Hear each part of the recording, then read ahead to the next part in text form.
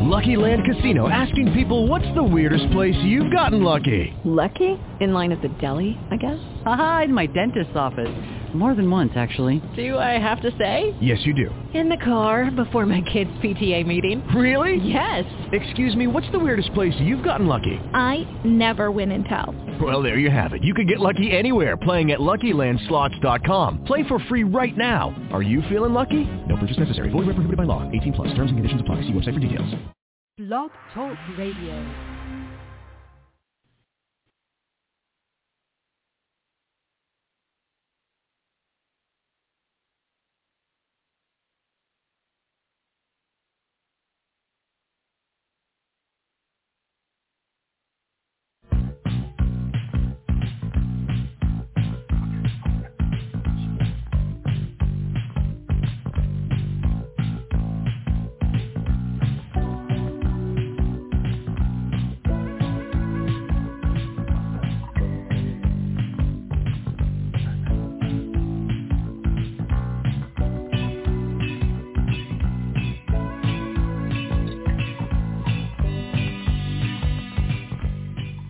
Welcome, ladies and gentlemen, to the Donelson Files here on the Basketball News Radio Network. We got a very interesting show. We're going to cover a lot of different grounds tonight. We got the Swamp Girl who's going to be joining us. And we're also, in the last segment, for the last 20 minutes, we're going to talk about Pearl Harbor. This was one of those things where we had actually, the Swamp Girl wrote me sent me a little email saying, hey, we are going to talk, are you going to be talking about Pearl Harbor today? I said, sure. Yeah, good idea. And so the Swamp Girl, alias Pam, how you doing? Hey, what's up, Tom? Oh, not much. I'm not walking much. home. Okay. Yeah, I'm on my You're walk walking home right now. Yeah. Well, how far? Yeah, I walk. So how far are you from your home? 100 yards. Oh. Yeah. So it's like 100, 150 yards from football field. Yeah. Oh, okay. Yeah, all right. But that's why the dogs are barking in the background and all that stuff. All right. Well, like How you say, you doing? also I'm sorry about your. I'm not. Sorry about your loss this weekend. I'm sorry Pardon about me? your loss this weekend.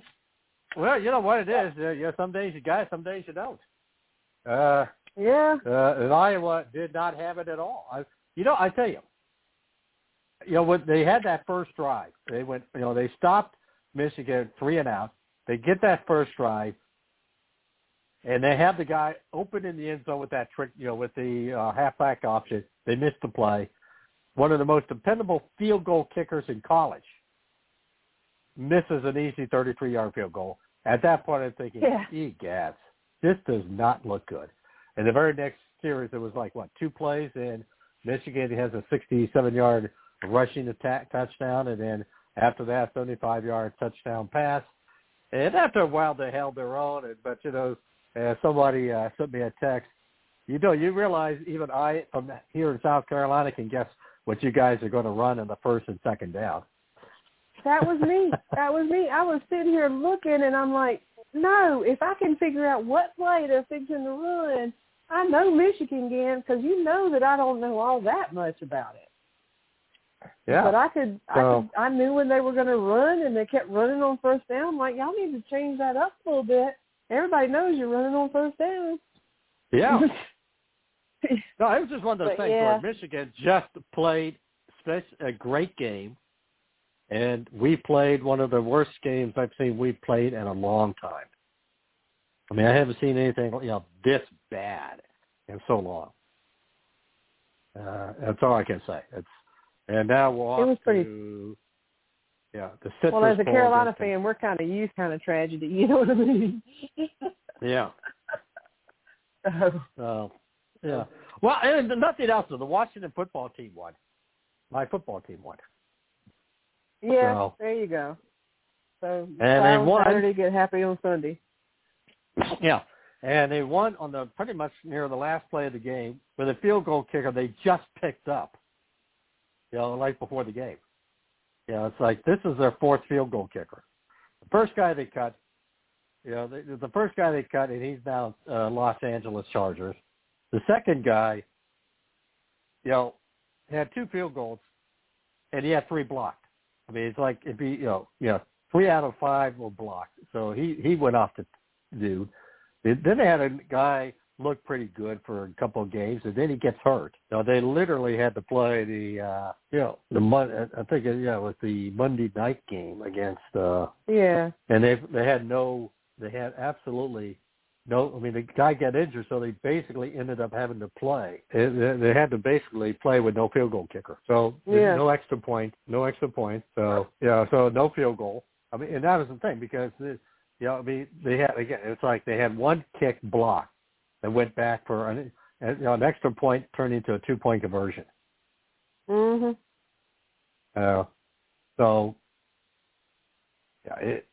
It's just one of those days. I mean, you're looking at this game and you're like thinking to yourself, "Eee." Oh, Seattle, yeah, they did. This was against Seattle. Yeah, I mean, the Monday night game against Seattle, that was like, again, it's it's one of those games we should have won a lot easier, but we didn't have a field goal kicker. Yeah, we had to basically go for, like, for example, instead of at the end of the game, they went for a touchdown. Which was called back, which gave Russell Wilson one more shot. That normally would have been a field goal. It still would have. It would have put us like 2 scores ahead, 10 points ahead, with about 2 minutes left, right? So yeah. And then last week, like I say, they pick up the 4th kicker, essentially during the week. You got anything else to do with your life? Nope. I just got cut. I'm playing around with the Bears practice squad. Oh, then you're really not doing anything. Come kick field goals for us. And it was a 48-yard field goal too. It wasn't like a chip shot. It wasn't a chip shot at all. But we're going to get into some of the comments after this. It's Tom Donelson Files here on the Bachelor News Radio Network. We got the Swamp Girl at the last segment. Dr. Larry's going to be joining, and the 3 of us are going to talk Pearl Harbor.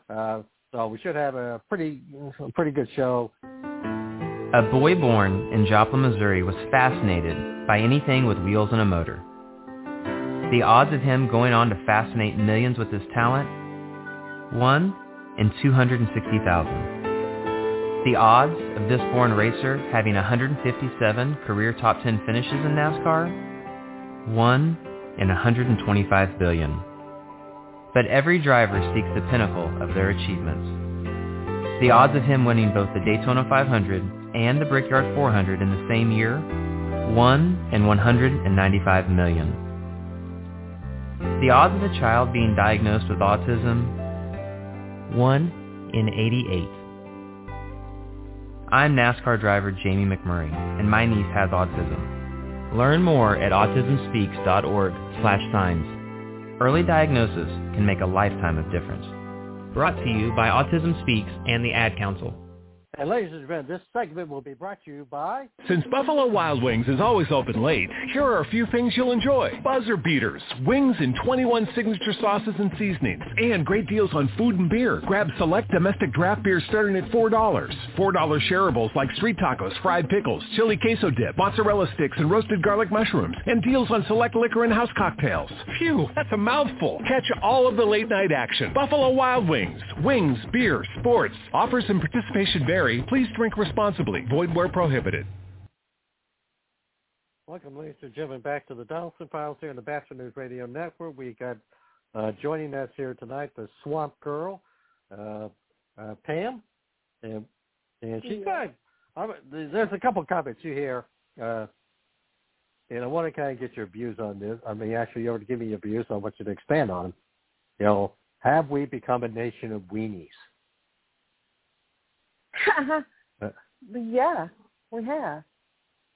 Yeah. We have. You talk about the anniversary of Pearl Harbor. The country came together and decided no more, that we're done. We have not done that. There was a little bit of that since 9/11, but we've allowed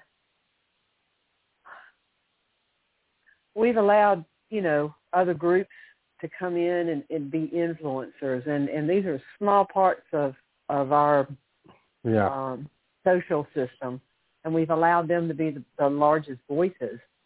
And I think unless I'm totally reading things wrong, I think the regular person, and I consider myself one of those, that's struggling to make it day to day to day to day, we get tired of things. And, we've become big weenies on the world stage, too, and I think everybody knows it.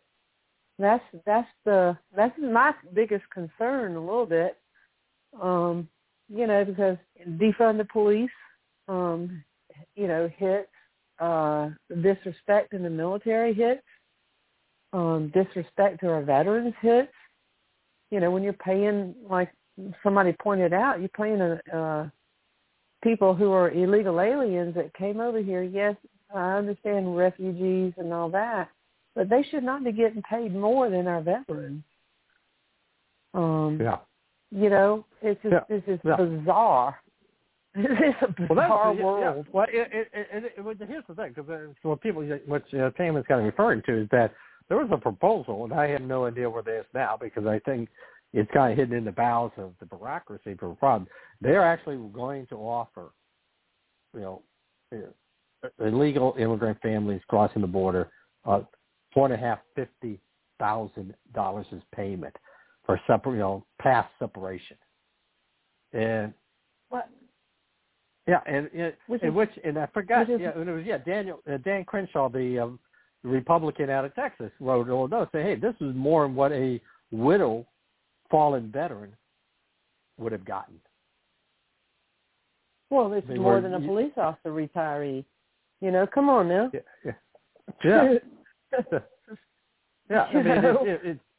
It's absolutely. It's like, these people. It's like, break the law, cross the country illegally, we'll give you, you get to hit the lottery. It just doesn't make sense. I understand refugee status. I understand that, going into a country and helping people out and getting them over here, because their villages overrun by drug dealers and shit, whatever. We've done that before in the past. We've saved a lot of people from a lot of things, but then there's some breakdown in the assimilation process. Whereas if I have to work and put myself through school, everybody should be putting themselves through school, and all of this like student debt loan stuff. I mean, are you going to pay me back for all the 80 hours a week I work just so I could get myself into college, to get through college and go extra, to afford my books and afford my stuff?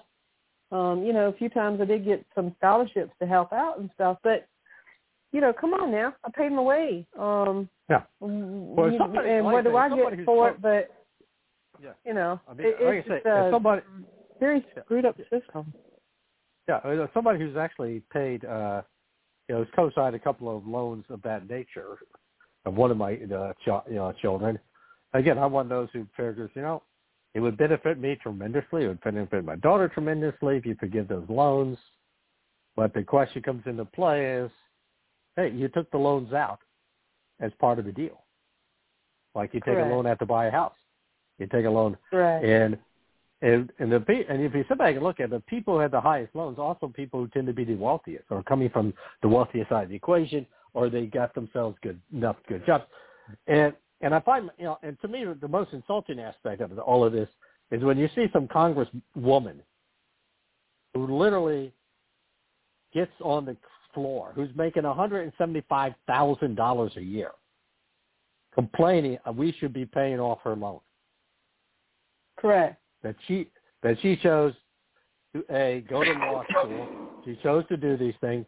Her response is, well, I didn't want to be a big-time lawyer. I'm here to do whatever the people's work or whatever charitable work she thought she was going to be in. But the reality that comes into the play here is, look, she's making $175,000 a year. She's a congressperson. Yeah. Correct. I'm sorry. Hey, I'm sorry. Pay off your own loan. At that salary, you would think that somebody should be able to handle their money a little bit better. Yeah. I'm sorry. They do teach math, or they did teach math in schools. And I think I pointed out to you, we were talking about the economy. There was just a report today, just now, a few minutes before I came up here. My father watches the news. And they were talking about the economy in South Carolina is really good right now. And he looked at me and he says, that's just a bunch of numbers. I said, what you talking about? He said, if the economy were so good, the shelves would be full at the supermarket. If the economy was so good, people would not be homeless, and living on the street. Yeah. There would be shelters. There would be places for them. Somebody could rearrange that money a little bit better to help out those less fortunate. If the economy were good, we wouldn't be paying so much for gas, for bacon. Always complaining about bacon. Yes, you do. You always seem to make that point with me in particular. Yeah, because you're from Iowa and y'all got all the pigs up there. But yeah. Well, it's true. I mean, there's two states. The two top states is Iowa's the number one state, and I think North Carolina is number two. Obviously, they're not shipping you any pigs either. No, they're not. And I've got cousins up there, but whatever. Yeah. But the whole thing is that about the bacon. I was thinking earlier. Real men really don't know the price of bacon. No. Men traditionally don't. If you look at the roles, they don't. They are the breadwinners, and they make the money. But it's the people that usually cook, and in a traditional household, that's the women. But no, men do not. Real men, in my opinion, do not know the price of bacon. They just know they love it. That is true. We do love it, and I had some bacon today. We're eating potato soups over the weekend, so we've been trying to dip it into the potato soup. So what I did is I cook a couple pieces of bacon, cut them up, put them on top of, along with cheese on top of the potato soup. Oh, it's delicious. But then again, everything. You've been following Coco and her recipes too much, man. That's funny. Yeah. Well, I mean, the thing is, the thing is this. Well, I mean, the thing that comes in play is this: is that bacon goes with everything. I mean, who can hate bacon? Yes, it does. I mean, yes, it does. And you can basically tell the economy and the economic status by the price of bacon, in my opinion. That's a good point. Like I said, you just look at the price of bacon and you'll know how your neighborhood is doing. You'll know how your country is doing when you start looking at the price of bacon. It's an interesting point because here's the thing with inflation. Inflation is a government-induced period. I mean, first of all, number one, the number one group that has responsibility for the monetary supply, the Federal Reserve, has basically let the spigot since COVID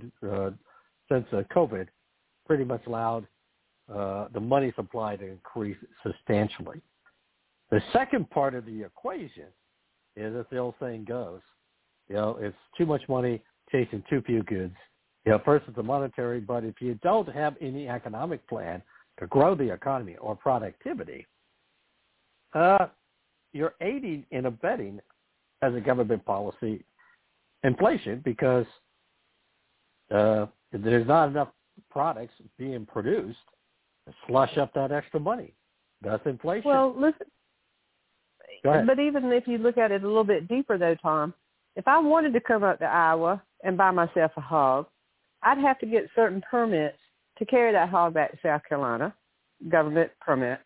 But somebody would have to certify that that hog was a hog, that the hog wasn't diseased, and I would have to pay for all that, right? And then I'm going to have to pay for the feed for the hog to keep it alive to come back here to South Carolina, which is regulated and taxed by the government. And so it becomes this big old mud puddle trying to get through a big old mud bog, just trying to get me a hog so I can have me some bacon. And barbecue or whatever. And that's government regulated. So that's why I say in the simplest put, look at the price of bacon. Because everything that goes into that bacon getting on my shelf has to do with regulations on the other end. That's a good point. I mean, that's a good point because, like I say, people don't realize what it takes to get a product to the market, to get bacon to the market. And the steps one has to go through because you just said it might be a very nice way of educating people on how products in the United States get to the market. and the government, and plus the government role in getting that to the market, the government taxation to get it to the market, and so, it's you have just given our audience an excellent history and an excellent economic lesson that they should learn. Namely, to get from point A to point B, you find yourself having point C, D, E, F, and G added to the mix before it gets to point B. So it's Correct. a very interesting aspect. We're going to take a quick break here. Tom Donelson, Donelson Files, here on the Bastard News Radio Network. You might know me, I'm 50 Cent. You may follow my tweets, my Facebook friends. Odds are fewer than 6 degrees separate us. We're that close. What's crazy is 1 in 6 don't know where their next meal is coming from. These are your coworkers, your neighbors, your friends. Hunger's too close for us to ignore. So visit feedingamerica.org/hunger and find your local food bank to see how you can make a difference. From one close friend to another, let's do this. I'm 50 Cent, and together we are Feeding America. A message from Feeding America and the Ad Council. Yeah, welcome, ladies and gentlemen, to the Donelson Files here on the Bastard News Radio Network. This particular segment is brought to you by Napa Know-How. The Napa guy knows not to judge a man by his car's multicolored paint job or absence of modern gadgetry. Who cares if it's technically old enough to vote and the windows are powered by the strength of your left arm? Your monthly payment is zero, and it'll stay that way. Because with over 500,000 parts and a little Napa know-how, you can keep anything on the road.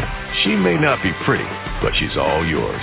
That's Napa Know-How. Napa Know-How. Jim, welcome to the Donelson Files here on the Bastard News Radio Network. We got the Swamp Girl with us, Pam. We also got Dr. Larry joining us in this next segment. And Pam and Pam, Dr. Larry, and myself, we're going to be talking about Pearl Harbor because it is the 80th anniversary of Pearl Harbor. Yeah. So, people always ask my father.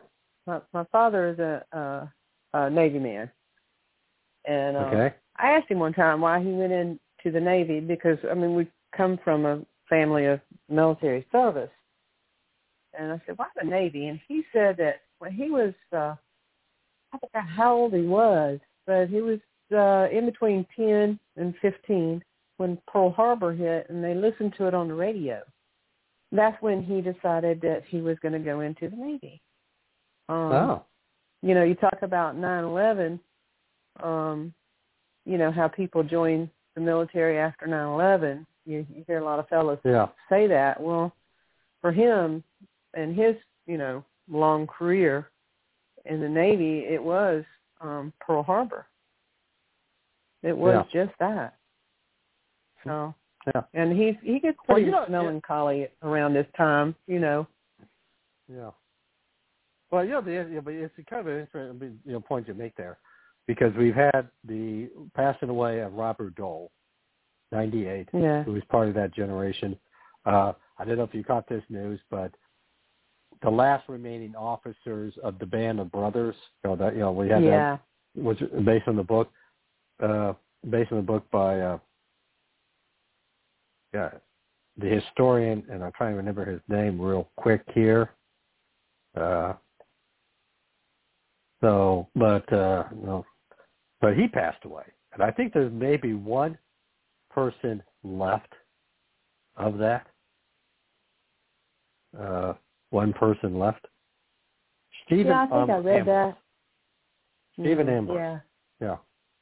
So this is a generation that is, and your father is probably, he's one of those last remaining part of that generation that's there. And it's kind of like well, he would be considered a Korean War veteran, I think, but Pearl Harbor is what made him, want to the Navy. Well, so was he in World War II at all, or was it the Korean War? And he was in service during the Korean War, but he. In one of those situations, if you want to ask him what he did in the Navy, I will let him tell you. How about that?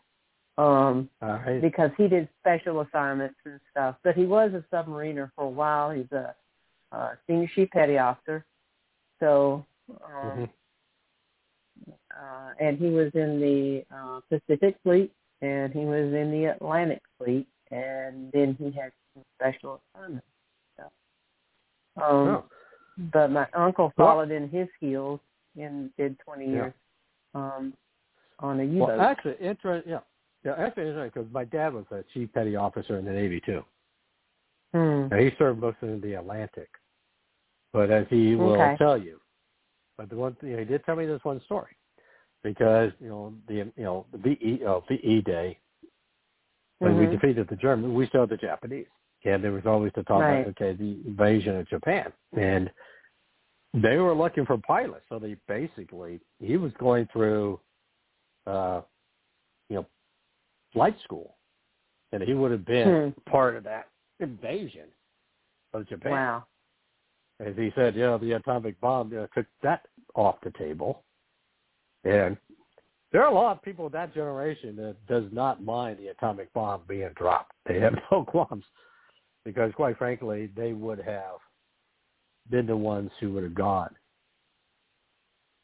And the way my father explained some of that was that this was pure evil, and it wasn't going to go away, and they needed to know, they were warned and told prior to. And it was one of those, to him, to hear him talk about it, you can read history books and, you get different points of view, but he said, it was just something that had to be done at that time. And, that was one of the things, hey, we got to stop this. This is crazy.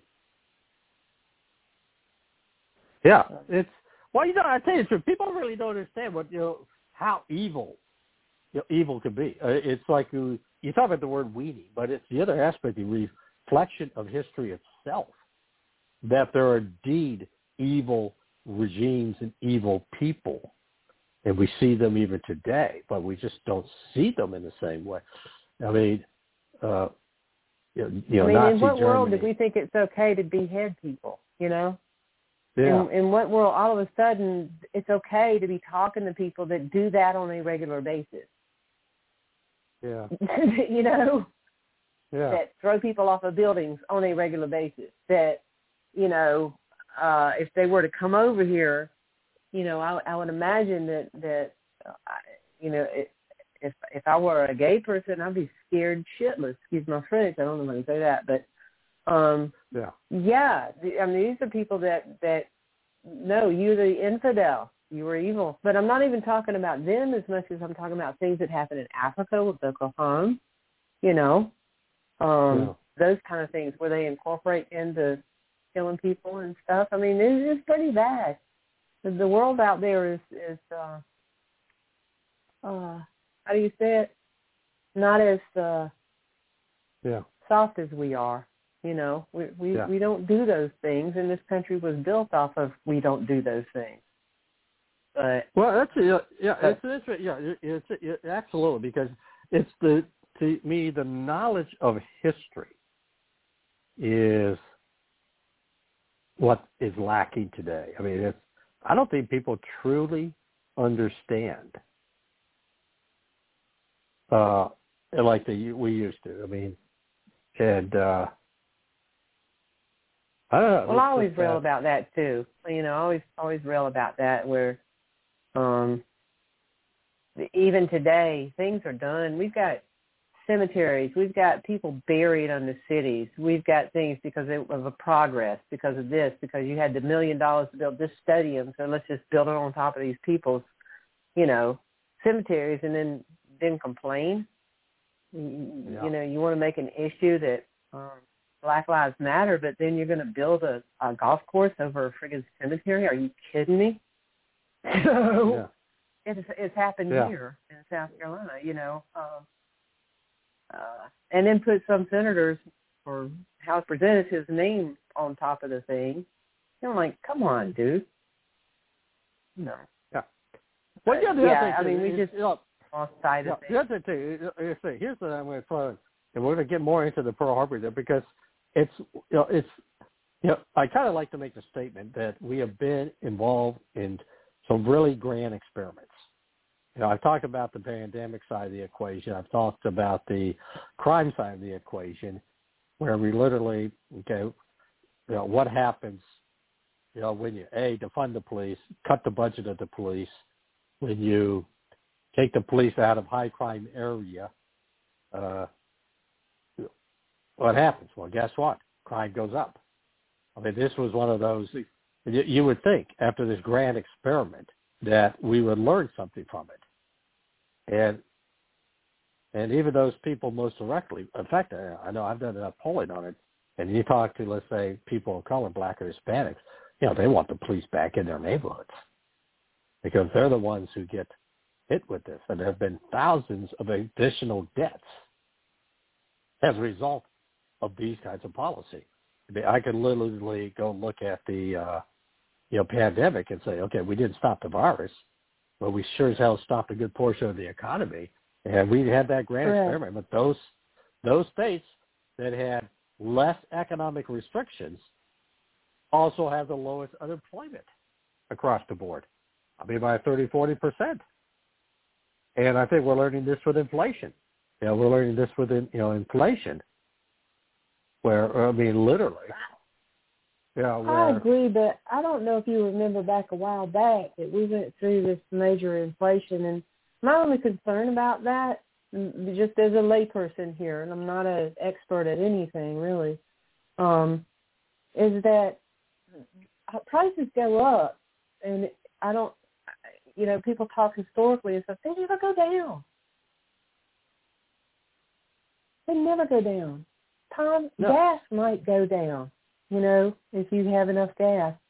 But when you look at the price of things on the shelf, they don't go down. Well, that's a good point. And even with the gas, I mean, this again is the fourth grand experiment on energy, where literally, if somebody came to me and said to me, okay, here's going to be this form, here's our policy. We're going to shut off the pipeline, shut pipelines into the United States.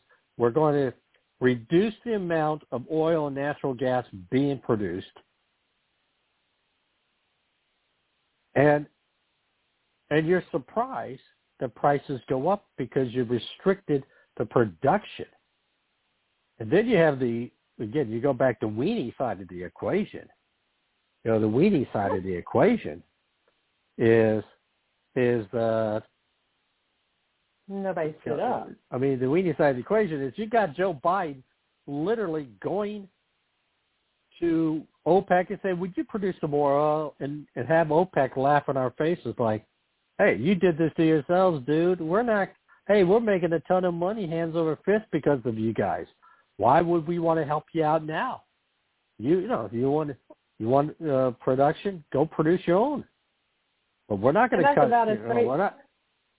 Yeah, that's about as effective as that diplomatic boycott of the Olympics this year too. By the way. Yeah. I just started laughing the Chinese. when I read that. Yeah, I mean the Chinese are probably laughing too. Like, okay. Oh whatever. yeah, they are. Yeah. We got NBC over there, so we don't need you anyway. Oh man, yeah. Yeah, we got NBC. We got your team. We don't care. Yeah, we don't care. Yeah. Right. And I have to imagine Putin is sitting there thinking, oh, you're going to do economic sanctions if I invade Ukraine. Yeah, whatever. Correct. Yeah, that's going to be a nothing burger too. You know it. I know it. Everybody knows it. I mean, what's he going to do? Beg Putin for oil? I mean, come on. Yeah, do we? Maybe you're right. We have weenie. I mean, I used to say we're ruled by by idiots, but maybe we can add to the equation we're being also ruled by weenies. Yeah, I mean, we don't have enough people to stand up. When you do start to stand up, people, crap happens to them. Somebody's going to muddy the water. Somebody's going to make a mud pit out of something so that the wheels are slowed enough so that they can get their agendas through. That is like any court case anymore. I used to talk about tort reform, and they haven't done anything about that. you used to talk about how to make, do one bill at a time. Don't be porking everything. Don't be piling on, this or piling on that so you can get this vote. Millions of dollars, billions of dollars. They got a park here in Columbia. It's a major park. It's really big. And all of a sudden they get this money. I'm not talking about where I'm from. I'm across the river. But they're going to spend $1 billion getting somebody, I think it's maybe a couple of $100,000 getting somebody to figure out what's the matter with the park. The fountain don't work. Maybe they shut the water off. Yeah. And then they're going to spend billions of dollars to redo the park. How, redo it to what? You already have a bandstand. You already have a stage. You already have this. You already have what? Whereas you've got people living on the street. Yeah. You could do something in that part of town. You know what I mean? Which is right. All of it's right downtown. We're still going to have the homeless in the park, but yet you want to beautify the park. This stuff makes no sense to anybody. If you look at it rationally. Yeah. You want me to buy an electric car? Do you think I can afford an electric car? Yeah. No. Do I want to afford an electric car when it's a $600 battery for the thing? I've got 112 degree heat here on a good day in the summertime. Do you think that stuff is going to last? I talked to somebody up in South Dakota, and they started laughing. That's like, you can't get golf to work up in South Dakota when it's 43 degrees below. Yeah. You see what I'm saying? They're not, somebody's not thinking. They're not thinking very, we're going to hold on to that thought real quick. We'll finish up, and then we'll get back to Pearl Harbor. This Tom Donelson Files here in the Bachelor News Radio Network. Every day I wake up at 5 a.m. to give Dad his medicine. Every day I wake up at 5 a.m. to give Dad his medicine. At 6 a.m. I make his breakfast. Every day I wake up at 5 a.m. to give Dad his medicine. At 6 a.m. I make his breakfast. At 7 a.m. I shower. Every day I wake up at 5 a.m. to give Dad his medicine. At 6 a.m. I make his breakfast. At 7 a.m. I shower. I start laundry at 8. At 10, we go for a walk. Every day I wake up at 5 a.m. For those dealing with the daily struggles of caring for a loved one, we hear you. That's why AARP created a community with experts and other caregivers for advice, tips, and support. Together, let's help each other better care for ourselves and the ones we love. Visit aarp.org/caregiving. A public service announcement brought to you by AARP and the Ad Council. Yes. And this segment is brought to you by, let me get this thing lined up perfectly. This segment is brought to you by Napa Know-How. The Napa guy knows not to judge a man by his car's multicolored paint job or absence of modern gadgetry. Who cares if it's technically old enough to vote and the windows are powered by the strength of your left arm? Your monthly payment is zero, and it'll stay that way.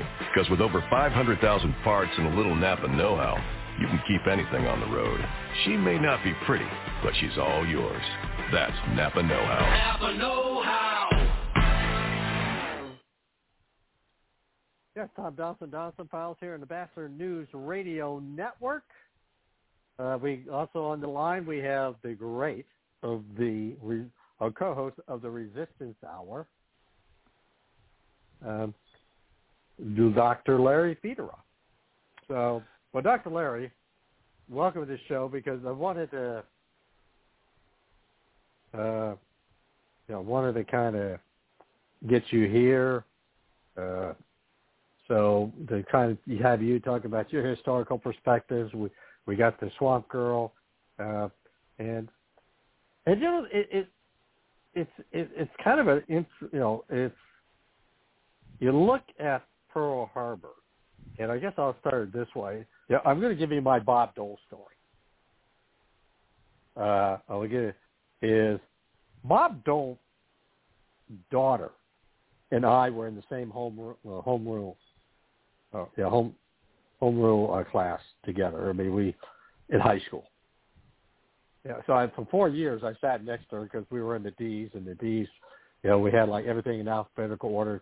You went into the homeroom, what you call the homeroom, where this is where you go before you went to all your other classes, and you hear all the announcements or whatever it is. And she sat next to me for 4 years. Very nice young lady, very nice lady. And interesting enough, when Bob Dole ran for the Senate and ran for the presidency in Iowa, I got to see some of the candidates up. Kansas. Yeah, this is Iowa, 1996. Oh, you mean primary? Yeah. Primary, the caucus, yeah. And so I'm sitting there, and so all these candidates come through. Steve Forbes came through, a bunch of other people came through. Bob Dole came through. So I went to one of his, events, and I'm looking at this lady who I sometimes think, God, she looks familiar. I turned over and said, "You're Robin Dole, aren't you?" He said, "Oh yeah, you're Tom. I remember you, Jeb Stuart High School. We shot the bull and all that." And then at another event, I was in the audience, and she saw me, and she shakes her dad, says, and she kind of pointed at me and said, "Hey, I went to high school with that guy." And Dole, waved his left hand, and moved on. So that's my Bob Dole story. But let me begin with a story here.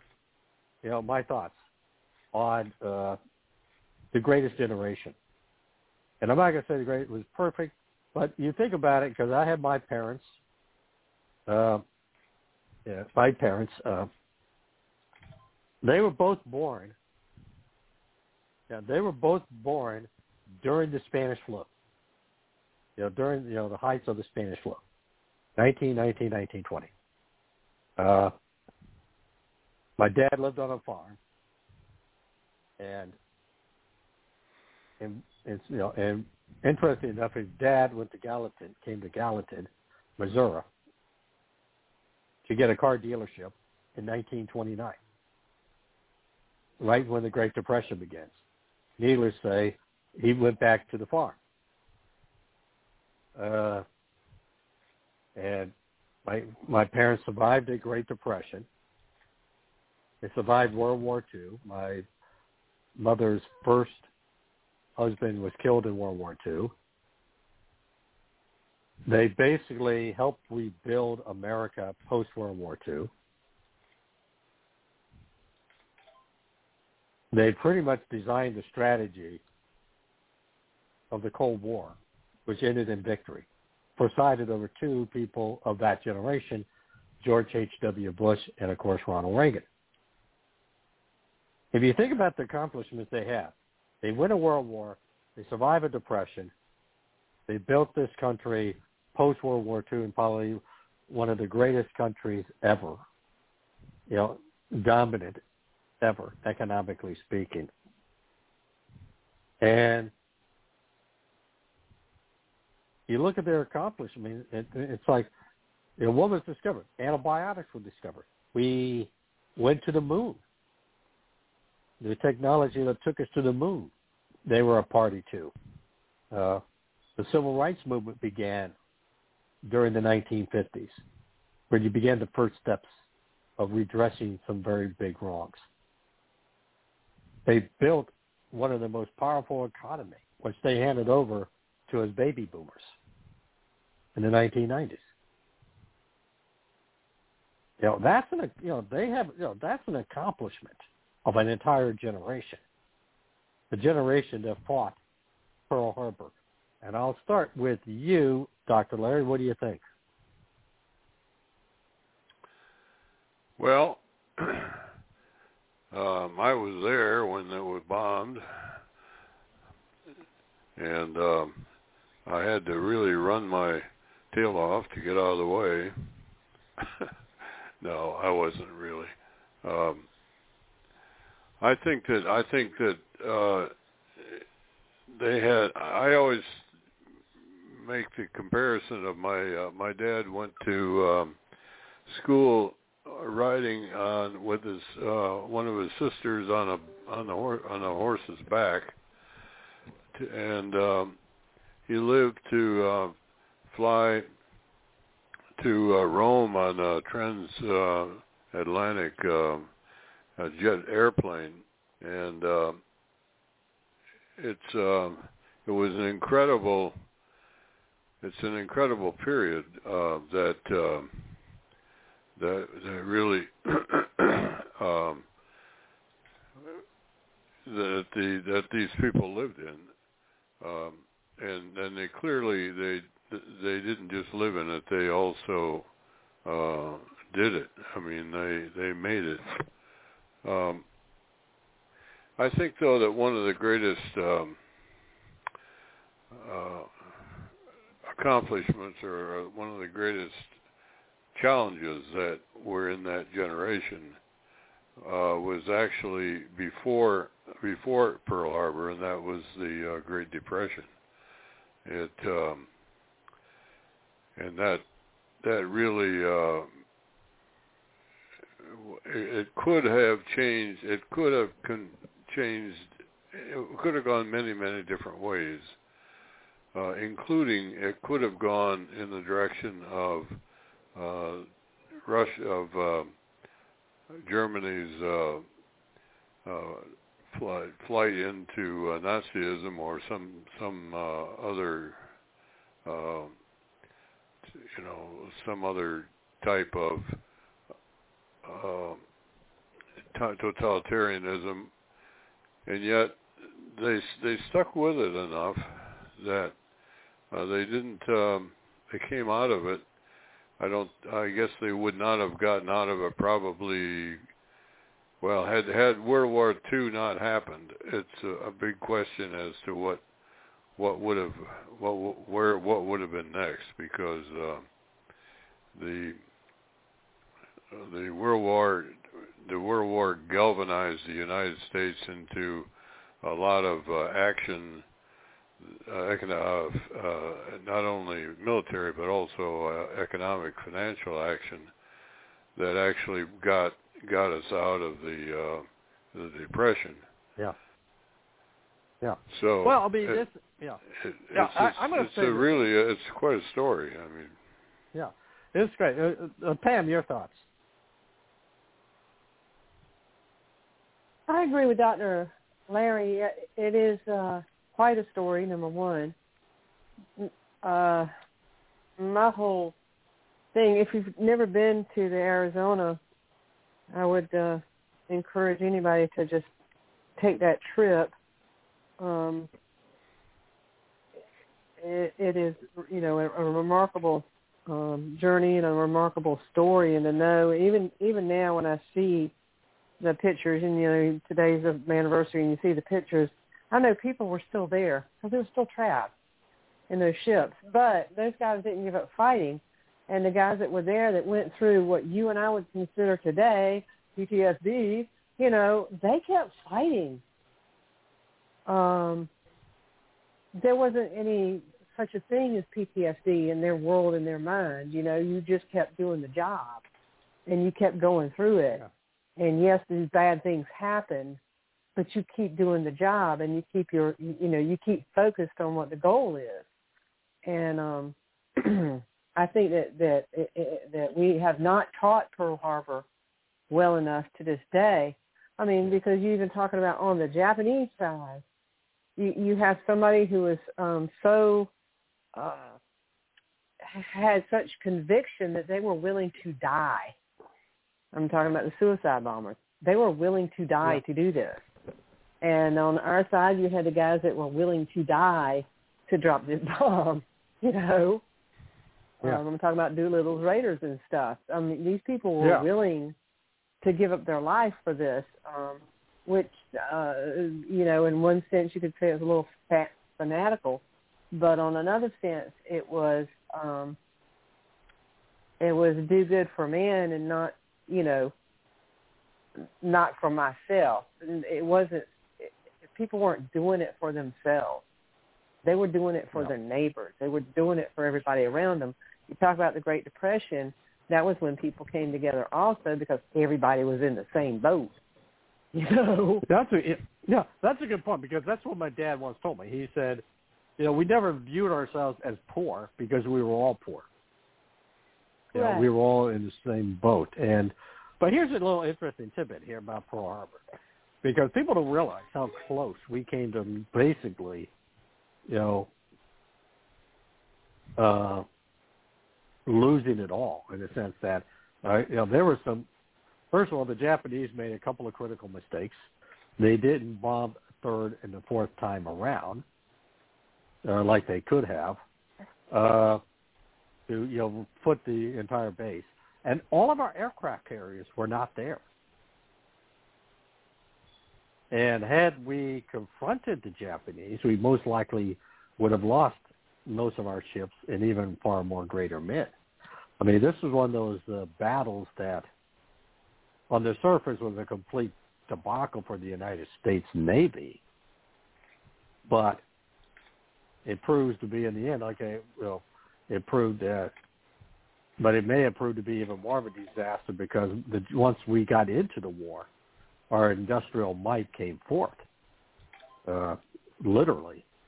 And here's the other aspect. We wouldn't have known that, if it hadn't been for the war. No, we wouldn't have known that. You're absolutely correct. We wouldn't have known that. I'm just making the point here that, you look at the first opening months of that war, even at Midway, people don't realize, at Midway, that's the one battle where you had a United States admiral,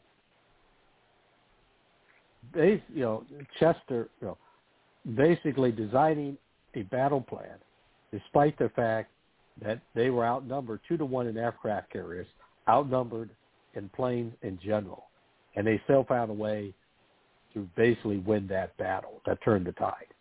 But for 6 months, it was nothing but bad news, and yet they persevered through all of this.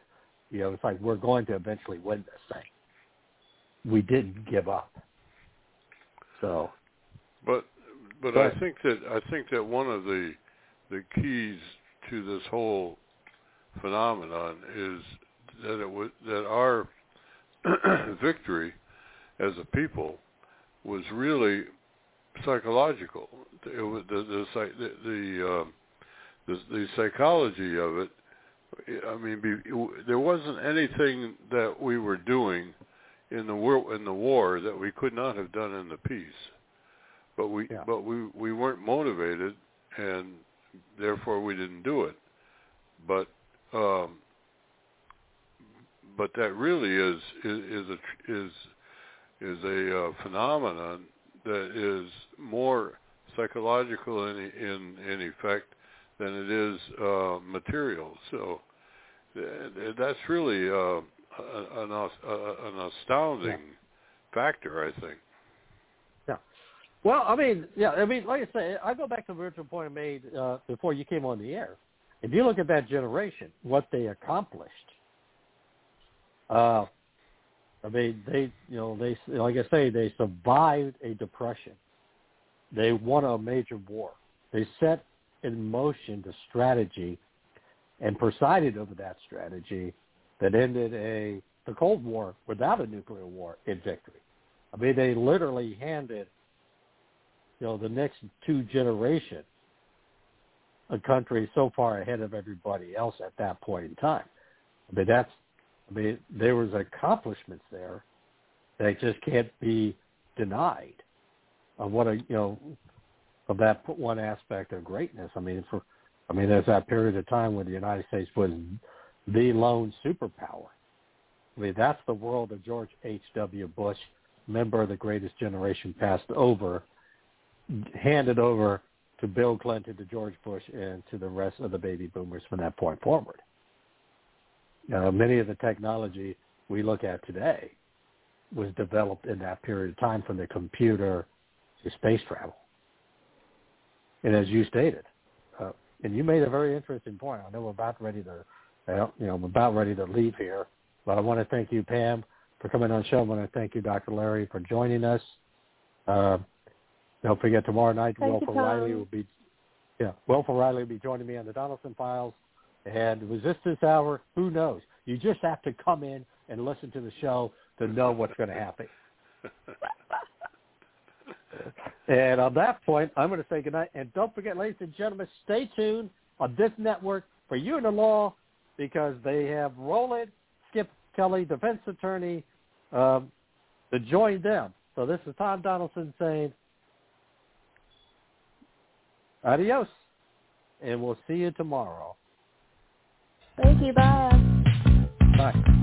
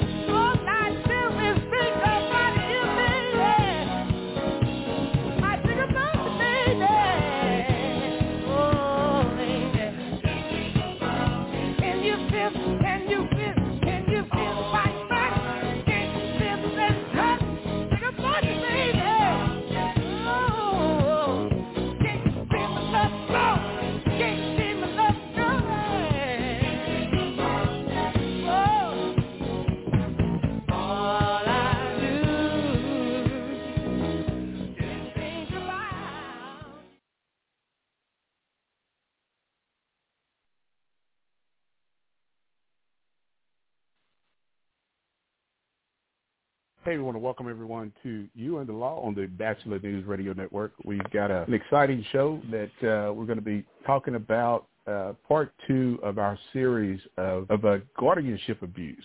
And we're going to be joined with an attorney out of Oklahoma City who is a trial attorney. It's Ronald Skip Kelly, and he's going to give us some legal advice on how families and seniors can take steps to their loved ones' financial affairs so they don't become a victim of a guardianship abuse. And so the audio clip that we just listened to shows just how families become so vulnerable to guardianship abuse. And Skip, thank you for joining us. But, I want to say this, that 99% of people have no idea about the scams of how legal guardianship actually works, because a person has to petition the court to become a guardian over somebody's personal affairs. Well, that's correct, and thank you for inviting me to your show. I think one of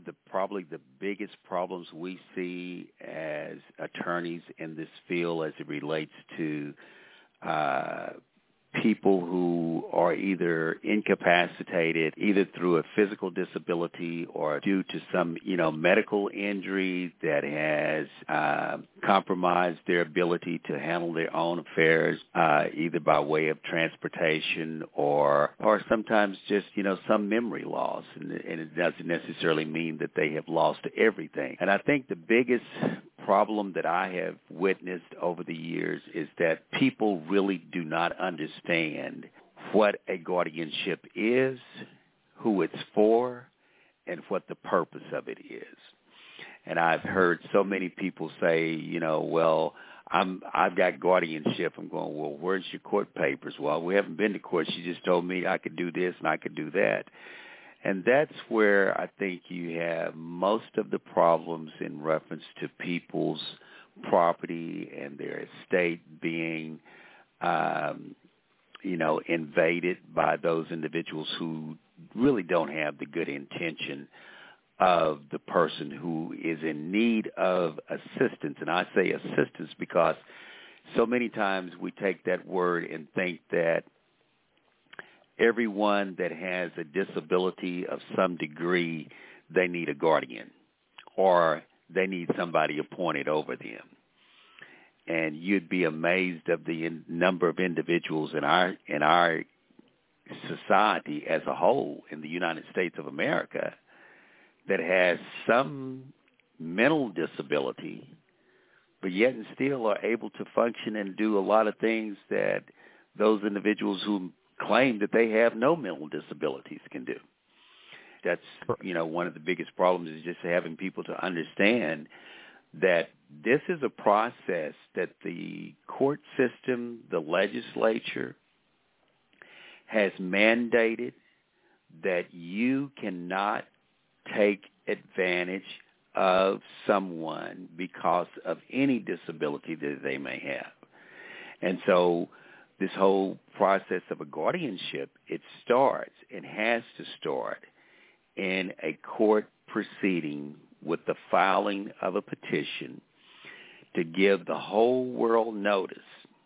You just don't get to file a petition and say, well, I don't have to tell my sister and I don't have to tell my other brother because they're not doing anything anyway, so I'm just going to do this because I'm the only one that Mama is dependent on and I'm the only one that's here. And so sometimes they think that, that they're the ones that's going to be the premier authority over the mother or over the father or whatever the case may be or the relative may be. And as a result, they put themselves in an illegal position doing illegal things and ultimately could be held accountable in a criminal court for wrongdoings.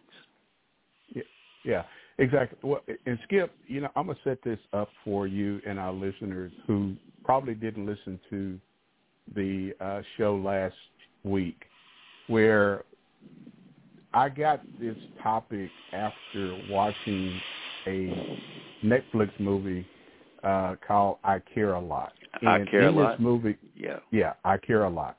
And in this movie, are you familiar with it? I'm very familiar with it. The professional guardianship. Yeah, exactly. The so RSA, this lady the professional guardians out of Nevada. Yeah.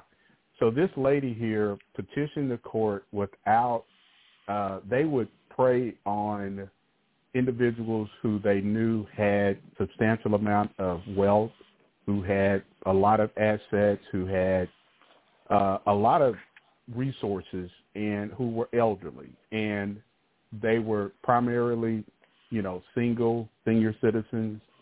So she would petition the court through the means of based upon what this person's doctor would recommend. So she would petition the court and say, hey, this person needs to become a ward of the state. We can provide all of this here service without even the person appearing in court themselves. And so after watching that movie, Skip, it became like, okay, well, this is a movie, but in real reality, these things actually happen. But, Skip, we're taking our first break. We're going to take this break. We're going to come back and get into the conversation of the consequences of guardianship abuse. But you're listening to You and the Law on the Bachelor News Radio Network. Skip, are you there with me? Sure. Okay. Well, it looks like I thought we were going to go on break, but we're not going to go on break. But if you're just now tuning into the show, we're talking with Attorney Ronald Skip Kelly out of Oklahoma City, and we've got him on to give us some legal advice, our listeners, about what steps families can take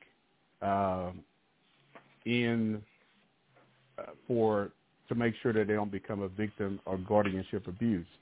And Skip, as you stated, a person is supposed to petition the court, and obviously that, and oftentimes, Skip, what I've seen, what I've discovered in researching to prepare for the show, is that it's not necessarily somebody who has some medical condition, who may be suffering from dementia or maybe suffering from some type of medical illness that would require them to have some type of guardian that could take care of their financial affairs. But oftentimes, these are people who are perfectly healthy. They are maintaining a job. They're retired from the military, or they're just retired from a job that they worked on for 20 or 30 years. And they're living pretty well off, but you've got somebody who wants to come in and just kind of wreak havoc over their lives. So it's not necessarily people who are just who have some medical issues, who really need to have family members step in to kind of help them out. Well, by law, the definition of the need for guardianship has to be based upon the need of an incapacitated person. And an incapacitated person by statute, under the laws of the state of Oklahoma, and most states have the same defining concepts in reference to mental illness, intellectual or developmental disability, physical illness or disability, or those individuals who are suffering from drug or alcohol dependency that has affected their either physical well-being or their mental and intellectual well-being. So that the drug and alcohol dependency has been added as a fourth definition of an impaired person by reason of any of those different issues.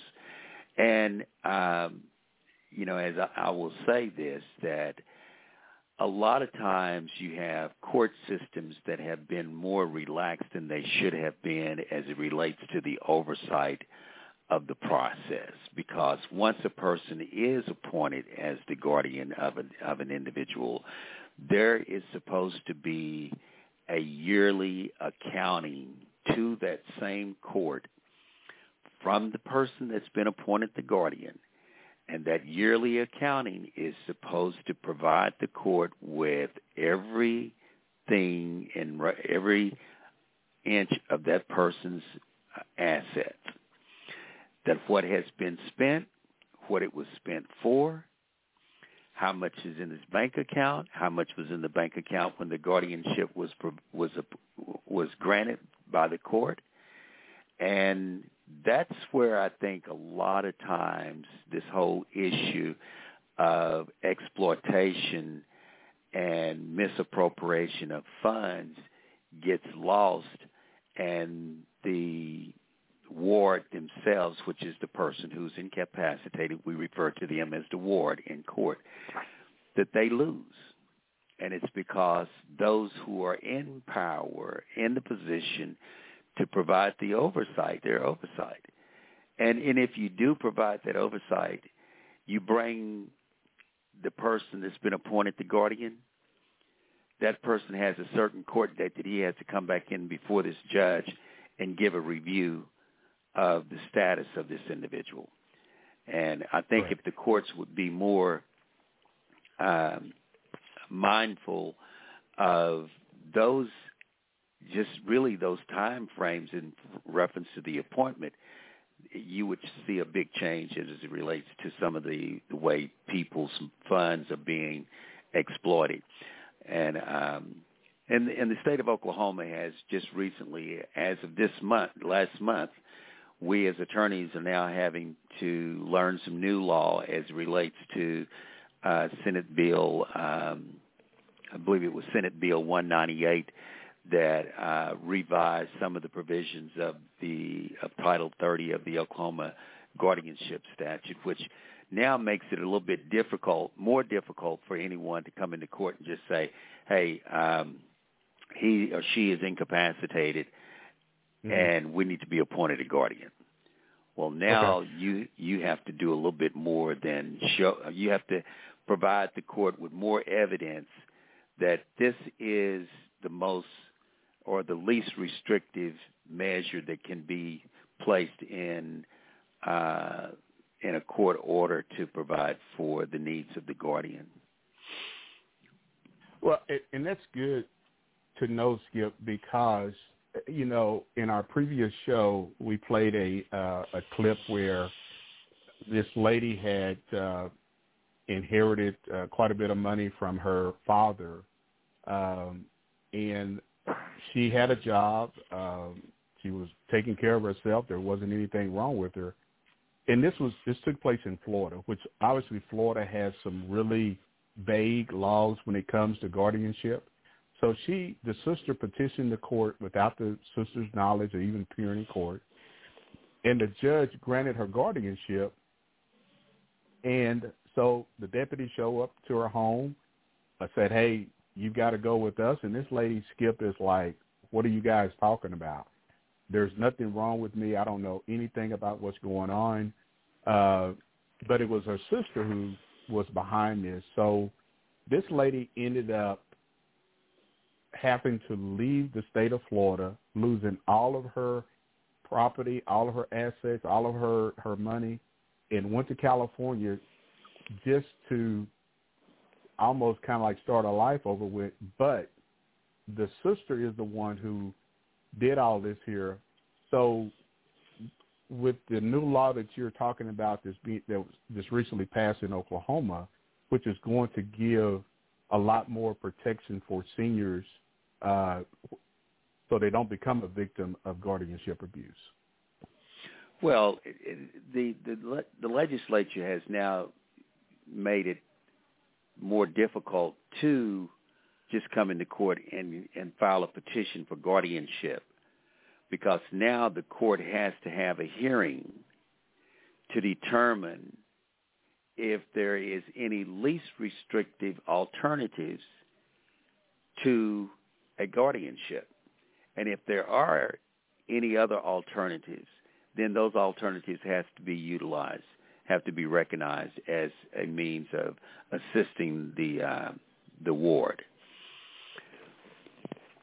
And the other change that the court that the legislature made in this bill was, in the past, the guardian, the person that's appointed to guardianship, they're supposed to provide at the time of their appointment, at the time of the petition, and they get appointed letters of guardianship, they're supposed to provide the court with a plan of how you're going to provide for this individual.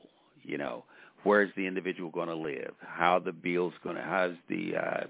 if they're in their own home, are you going to be maintaining, managing all of their business affairs as far as the maintenance on the house, the upkeep on the house, the utilities, the bank account, so forth and so on. Because if there's any assets, you're supposed to go to the bank and set up a guardianship account in the name of the ward. So if the ward is Miss Smith, then the bank account is supposed to be the guardianship account of Miss Bertha Smith, okay? Mm-hmm. Therefore, you have a track, you have a paper trail of everything that you spend for Miss Smith, you know. And a lot of people get in more trouble by using debit cards, credit cards, mixing their own funds with the funds of the guardian, and then coming in the court and say, well, I had to withdraw $200 out of her account because I used my credit card to buy this, and she told me it was all right for me to get it out of the account. That is just absolutely wrong. And so now you start out with the plan, and you have to give notice of this guardianship plan to everyone, which means if Miss Smith has 3 cousins, they're her family members. They may be the only family members she have left, but every last one of those relatives are supposed to get notice of what your plan is for Miss Smith. And they're supposed to get notice in reference to the petition that's filed for you to be appointed as her guardian.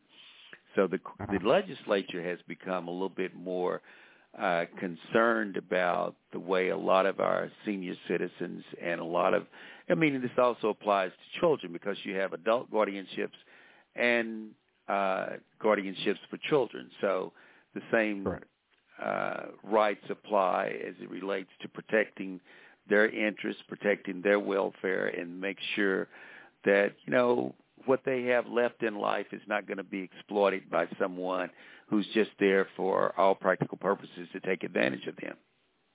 Correct. Well, hey, Skip, I want to remind everyone that's listening to the show that if you're just now tuning into the show, we've got on our guest Attorney Ronald Skip Kelly out of Oklahoma City, who is talking with us about legal guardianship and the abuse of guardianship. And I want to remind you that if you miss any parts of this show, you can listen to the rebroadcast show at thebachelornews.airtime.pro, thebachelornews.airtime.pro. And also, the chat room is open. If you've got any comments or questions, let the producer know, and those messages or comments will get to us. And if you call in at 646-929-0130, just let the producer know, hey, you'd like to come on air and you've got a question for Attorney Ronald Skip Kelly.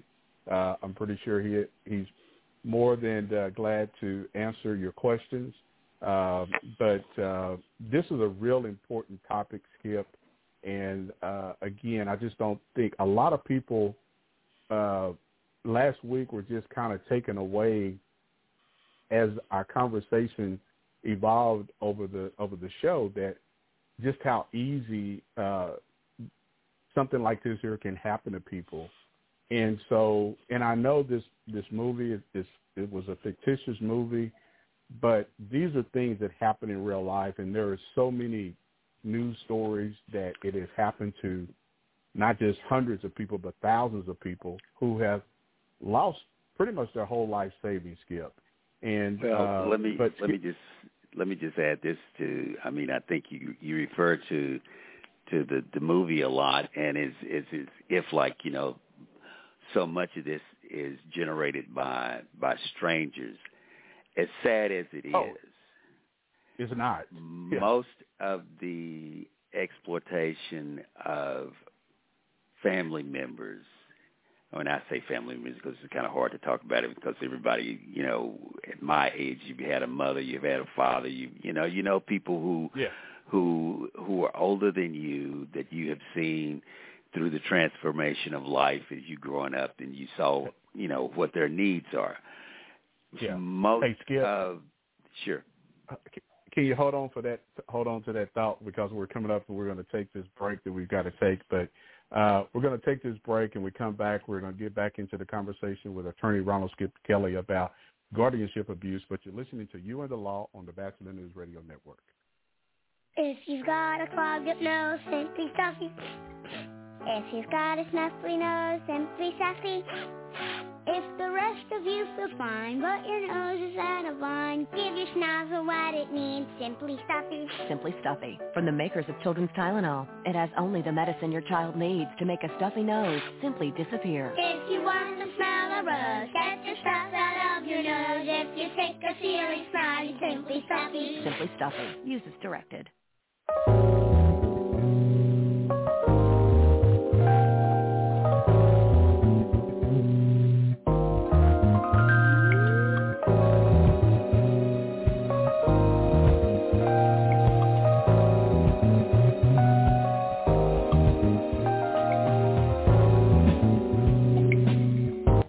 Welcome back to the Law Broadcast on National News Radio, National News Radio Network.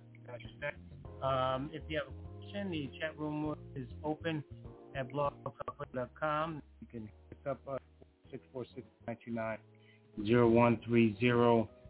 The rebroadcast is on bachelornews.airtime.pro. So if you missed part of this broadcast, you can go to the website and listen to it in its entirety. Check the local listings there. You can find out what time the show airs, and then you can listen to this and other shows here. The chief came in for Attorney Skip, and I was really having a question about how the guardianship works. He mentioned some of the things that come across is that, you know, those who are handicapped or not in a position to take care of themselves for whatever reasons have relatives just take care of them, and then there's no written agreement or anything in place. So the questions I'm getting to you, attorney, is how does it work legally in terms of if you have a guardian that's a cousin taking care of a family member, and here comes the niece or the sister or the daughter-in-law or whoever, and they've been taken care of, and maybe the person is mentally not capably making those decisions, or just, they have dementia or whatever. So now you have a battle where somebody comes into the family fold and says, well, I've been taking care of them and I want to court. So now you have this drama taking place. How do you decipher that part of that question? And then the second, what the that came in some of the old emails, what are some steps legally that you take to be in a position to be a guardian, to avoid some of that and to avoid some of that greed that you guys are talking about?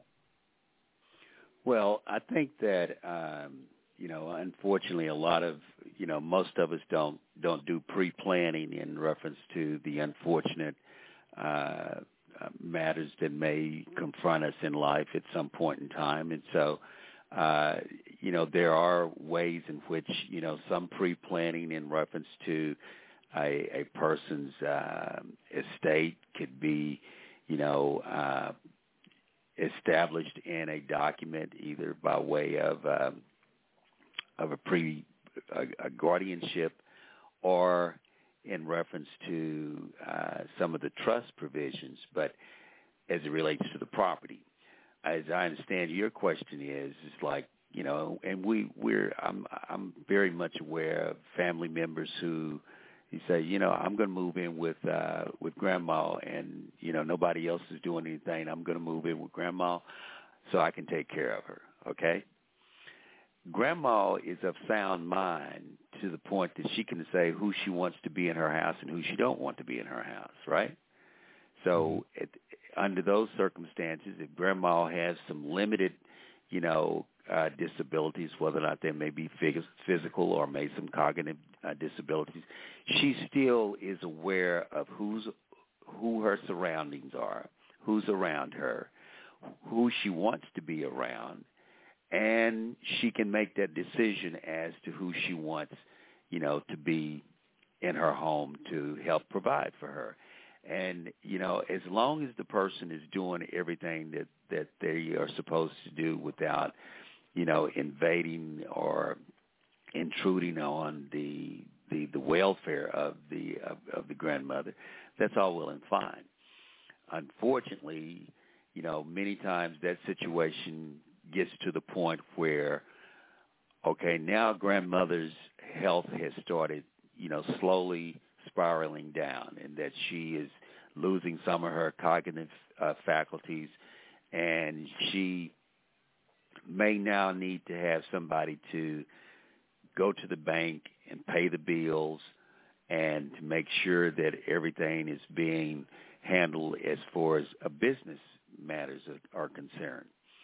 Well, then now here comes one of the other children, and then this is my mama, and now there's a dispute as to who should be doing what. Well, the niece that's been there, or the granddaughter that's been there, she could petition to the court and say, look, I don't want anything out of this. I just want to make sure she's taken care of, and here's my track record for what I've been doing and what I have witnessed in reference to her health. And I think the judge would obviously, see that, with her being there with the grandmother, that she's probably going to be the best one that the court would want to say, I'm going to appoint you as the guardian, but everybody else is going to know what you're doing also. So now when there's a bank account, the grandmother's name is on the bank account, your name is on the bank account, but you're going to have to give an accounting to this court, and that accounting is going to be shared with all the other children. So if there's 3 other children and this granddaughter, they all will have notice of what's going on. That's the way the process is supposed to work. Okay. Now, unfortunately, sometimes, these are that same scenario. This person is staying with grandma. By the time grandma is in really, really need of some additional financial help, it's all gone. And it hasn't been spent. And it hasn't been spent for the best interests of grandma. Yeah. And Tyler, just real quick, because I just wanted to comment, and then Queenie from Mount Vernon had a question. I'll get that in a second. But that's a hell of a mess, man. That's tedious because if you're involved, this is my comment, my opinion, right? And then there's something in you got to go to the court. This is a mess because if you have a family member, albeit you talk about grandma or say the mother, and here comes this, the one of the kids comes along, right? From a grief standpoint, then there's a whole bunch of stuff going on in there. Like now you got to go through the court, and the person who's supposed to be caregiving for loses. So if that person says, yeah, my niece has been taking care of me, but then they develop Alzheimer's, and here comes my daughter, and then it's just a whole mess. Like it's a it's a total mess that I wouldn't want to be part of. But Queenie in Mount Olive has said, you can comment on that, but Queenie in Mount Olive said, what if you're taking care of your grandmother and you're in your right mind, and then you develop issues? In other words, like he's saying, hey, grandma's 84 or 56 or whatever, and you're taking care of, and you develop some form of mental issue, and your capacity, then how does it work in terms of the legalities there? Well, and in those situations, it doesn't always have to be, based on an age either. We all know that health can fall at any age, and we all could suffer from some type of disability no matter what the age is. But again, that's a situation where sometimes you even have people who are, not relatives that become part of the welfare and the care of the individual. And the court, we have court-appointed advocates for, the vulnerable or adult programs. And many times you have governmental agencies that may recognize this issue, such as, in Oklahoma you have, Adult Protective Services, you have DHS, and so sometimes, a referral is made, and then they do a minimal investigation just to try to make a determination as to what the status of the individual is, and then that ultimately could get reported to the court, and then they can petition to have this individual brought before the court. And if there's not a family member, then the court could appoint someone else to manage the business affairs of the individual.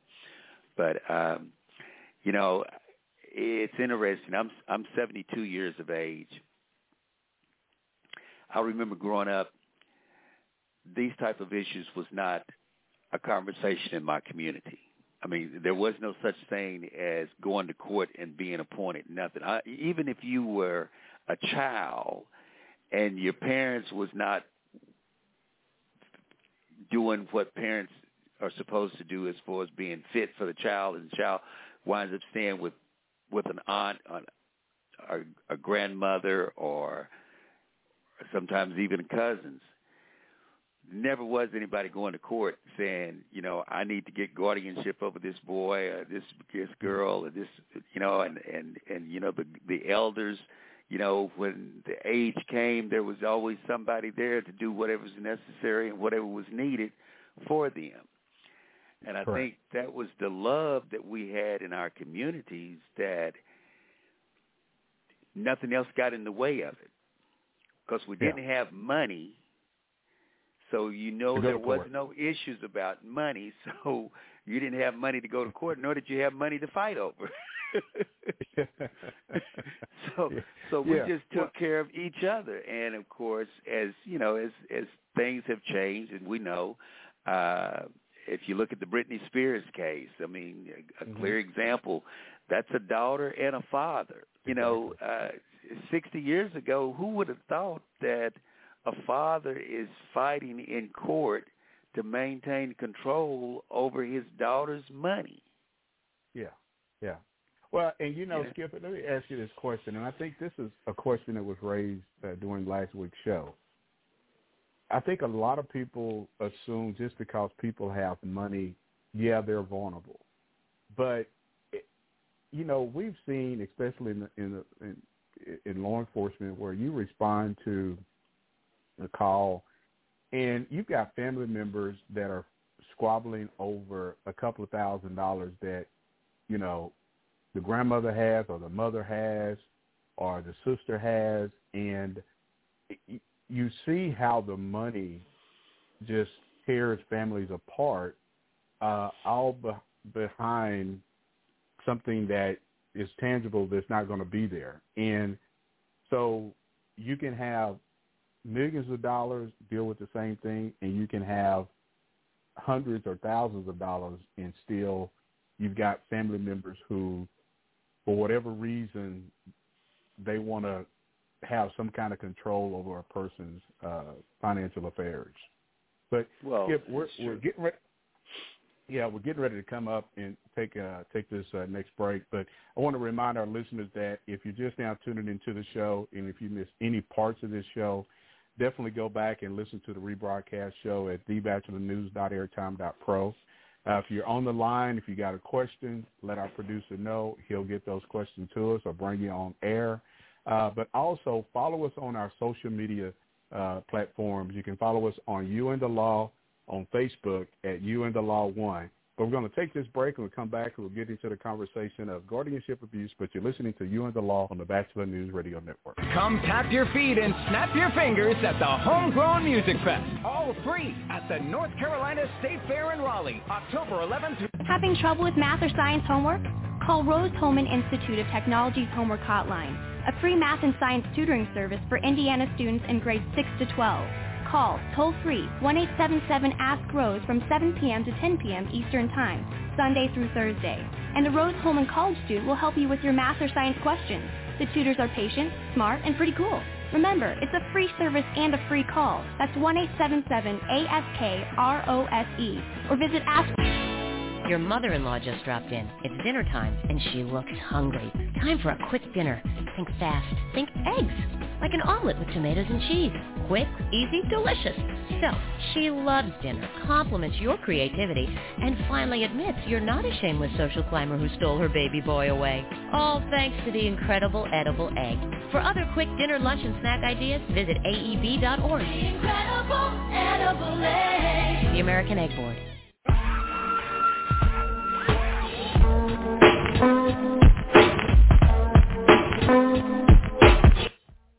Welcome back to the You and the Law broadcast on the Bachelor News Radio Network. If you're part of the broadcast today, you can always hit us up and use that airtime.pro so you can listen to this broadcast. Attorney got a question that came in, said that, you had mentioned about culture not being in a position to be worried about any kind of fee. There was no money there anyway. But one of the people had asked that when that is in position, it is a ward of the court or a reading of the will, sort of the normality that takes place, and then what happens after that? You mean after the court appoints the guardian over the ward? I'm saying after the person passes on, how does the court divvy up things? Is that a person to be responsible? And I say responsible, right, of leaving a will, and is there any loopholes in that? This person gets this person gets that. How does that work? Well, that's a good question, because so many times people who have been appointed the guardian, either what they call, I have been self-nominated as the guardian of Miss So-and-so or my mom or grandmother or whatever, or there is an actual court proceeding where the individual do have legitimate papers as being appointed the guardian. Then the ward passes. And so I've had so many disputes with family members where there is either a power of attorney that one person has been granted a power of attorney and it's not even really, meets all the legal sufficiency, legal standards of the law, but they call it a power of attorney or this guardianship. Upon the death of the ward, all of that ends. It just completely disappears, except for the fact that whoever is and was the guardian at the time of the death, they have to give a final accounting to the court of what the assets were and what had been the last spendings of the individual under that guardianship. But as far as what happens with the house, what happens with the car, what happens with the bank accounts, whatever money is left over, then that becomes a complete different process, what is called probate, which means that you would have to file, a family member would have to file a petition in court to initiate the probate proceedings, and someone would have to be appointed over the estate. And so with the appointment of that individual asking for letters of administration over the estate, then that begins a complete new process to inventory the assets of the deceased and to identify who the heirs are of the deceased, and then to make a proper distribution based upon the heirship. Yeah. So I'm just, Chief, if you don't mind, if you just allow me real quick. The reason why I brought that is because I went through something personally. I don't mind even mentioning this. So in my case, Counselor, my father passed away. He had 4 boys and a widow, and so, you know, he wasn't in my life, and that's a whole different conversation. But you know, I was told in my hometown, Connecticut. I live in North Carolina now. That you know, his information was in the paper, and there's kind of thing going on. I'm in Carolina. I can't get away. You know, it wasn't in my life, so I didn't expect anything more that I wanted. But I had a friend of mine who was an attorney to go to the court to see what was going on. So everything was read. He left everything to his widow, mostly left my house to my youngest brother, left some jewelry to older brother, and in life and in death, he left me nothing. But there was another child who came petitioned the court for some form of compensation. So he didn't leave that in his will, but here's another child, I guess, that we don't know legitimate or not, just coming to the court and say, hey, I'm a child, I'm part of, you know, whatever's left. Right. Something on the side. How does that work? Like his widow was in charge of everything, right? And left most of it to her to decide and everything. So the court, like it was really involved. You lawyers, I don't know, but here comes kid at the witching hour saying, "Hey, I want what's mine." So how do you even divvy that up when it was already divvied up? It doesn't make a lot of sense, especially if the widower she took care of him. He had throat cancer and he died. Right. She took care of him and left it to there. So that seems to be a little confusing to that situation. Well, many times what happens is in a lot of situations there is some child that either is known at the time of the demise and or may not be known but has been mentioned and they just don't really know for sure. And that's the reason why the attorneys have to make every effort possible once they have been given information and the personal representative has been given information as to who the heirs are, is to find who is a descendant of this individual. And sometimes, you know, I've had matters where, you know, they thought it wasn't important because he was never in that person's life. And you know, they may not have ever seen the person in person, you know, but they've heard of the person. And, you know, that individual, if he's proven to be a child or the mother or the father, either way, he has a right to receive under that estate. Because unless you state in your will that I disinherit my son Johnny, who has been nothing but a troublemaker all his life, and I have spent over $20,000 in his lifetime, in my lifetime, I hereby does not give him anything out of my estate. Now, that would be specifically stated in the will. Okay? So Johnny gets absolutely nothing. So if there's $1 million, $100,000, he gets nothing. But if there is just a will where he states that I give all my estate to my children, and the known children in that jurisdiction is Mike, Melvin, Roger, and Charles. And then all of a sudden they start hearing whispers about there's a Johnny up in Pennsylvania. Mm-hmm. And Johnny shows up and says, that's my father, and here's my mother, and here's my birth certificate, and his name is on my birth certificate.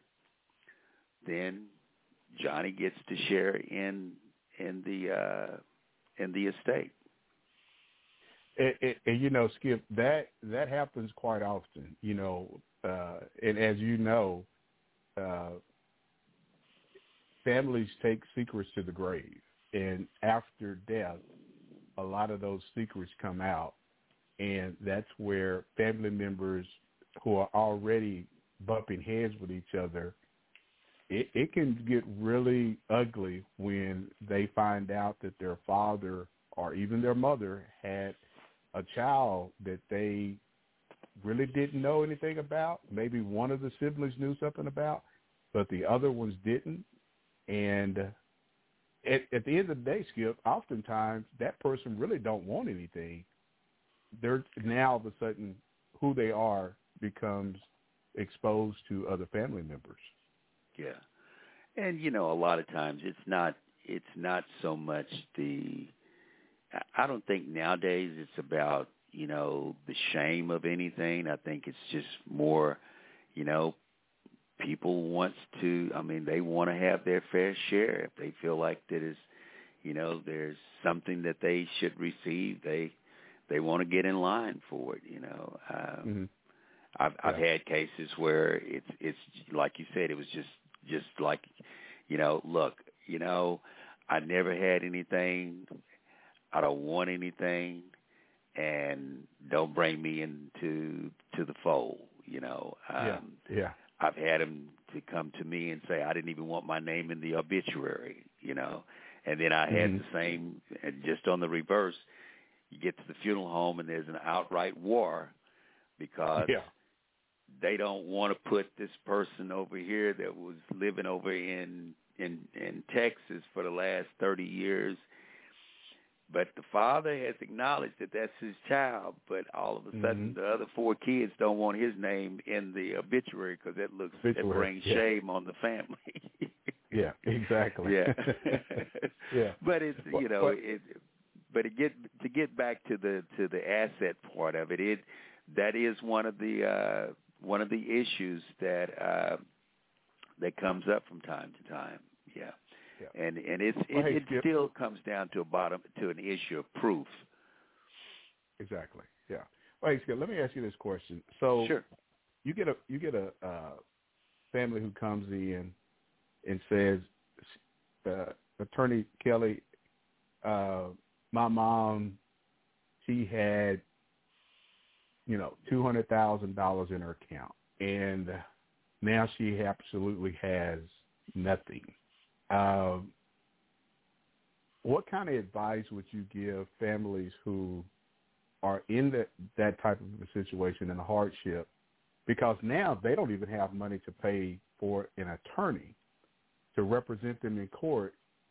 So what resources or how would families go about trying to resolve a matter when their mother or grandfather, whoever, all of their assets, especially money out of their banking account, has been just used? Well, many times that happens, but I think one of the joys that I have about my practice, and I think many other attorneys in the state of Oklahoma, do the same thing.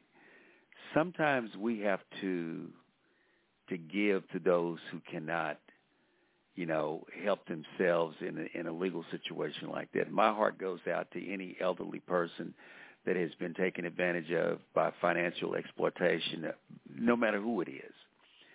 And so a lot of times, we take on cases where, our heart is there because of a wrong that's been done.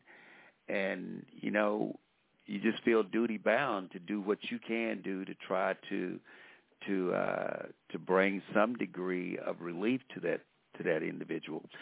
We had a case about 5 years ago. The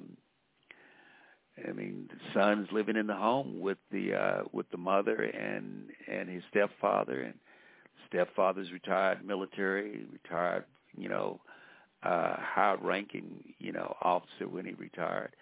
Has a very, very comfortable income coming in every month from retirement and from the military.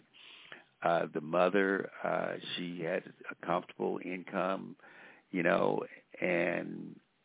the son just had some difficulties in life, and he was staying there. They both began to start having some health problems, and the grandson starts coming by and checking on him, and and then he realizes that one day he takes her to the bank, and she finds out that there's a large sum of money that's been moved out of her bank account, and turns out that this son had access to the debit card, and point in time, he came to realize that somebody needed to be appointed over both of their business affairs. And we petitioned the court, and it was based upon the fact that they were missing all this money out of their account. And it turns out the son was the one that was spending all their money. Wow. And, he went to jail for it. Yeah. Yeah, it was like $70,000 over a period of about 2 years. But for somebody that's retired, $70,000 that they don't see, a lot of money, and they didn't get to see any of it because everything was automatically deposited into their bank account. And so with him having the debit card, we found out he was at the casinos, all the different places where he was using. Because, using a debit card, there's a paper trail to it. Oh, yeah, exactly. So when we got the grandson started looking at the bank records and started seeing all these different places, he knew neither his grandmother or his grandfather was at any of those places at any time. Yeah. But at 2:00 in the morning, that's not the place where they could be at. Yeah, exactly. But but that's a family member. That's a son that is exploiting his own mother. Yeah. And but we all know that there's a lot of factors sometimes that drive people to do things. It's either greed, sometimes it's drugs, it's alcohol, it's gambling addictions.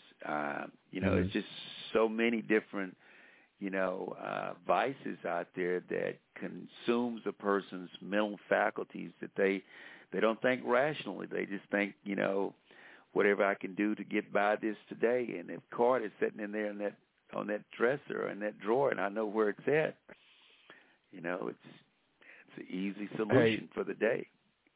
Yeah. Hey, Skip, we got a question. Robin, and we're coming up on the last few seconds of the show, but Robin asks if you feel that there's enough laws locally or nationally to protect the victims and prosecute those who commit these crimes. Well, I think that first of all, they're difficult. In some situations, it's difficult to prosecute because when there are cases where access has been given to the individual, then there's always that dilemma of trying to prove that what they did was with malice and without the knowledge of the person that they're taking from. So if I give you permission to use my credit card or my debit card, then what I buy, that may not be what one of the other relatives feel like that I should have purchased. It's like, well, we're going to go out and buy, steaks at the at the restaurant. Mm-hmm. You say, well, Grandma don't need to buy steaks at that restaurant. His steaks over there is $25, whereas she could have just went over to this other place and purchased a steak for $10.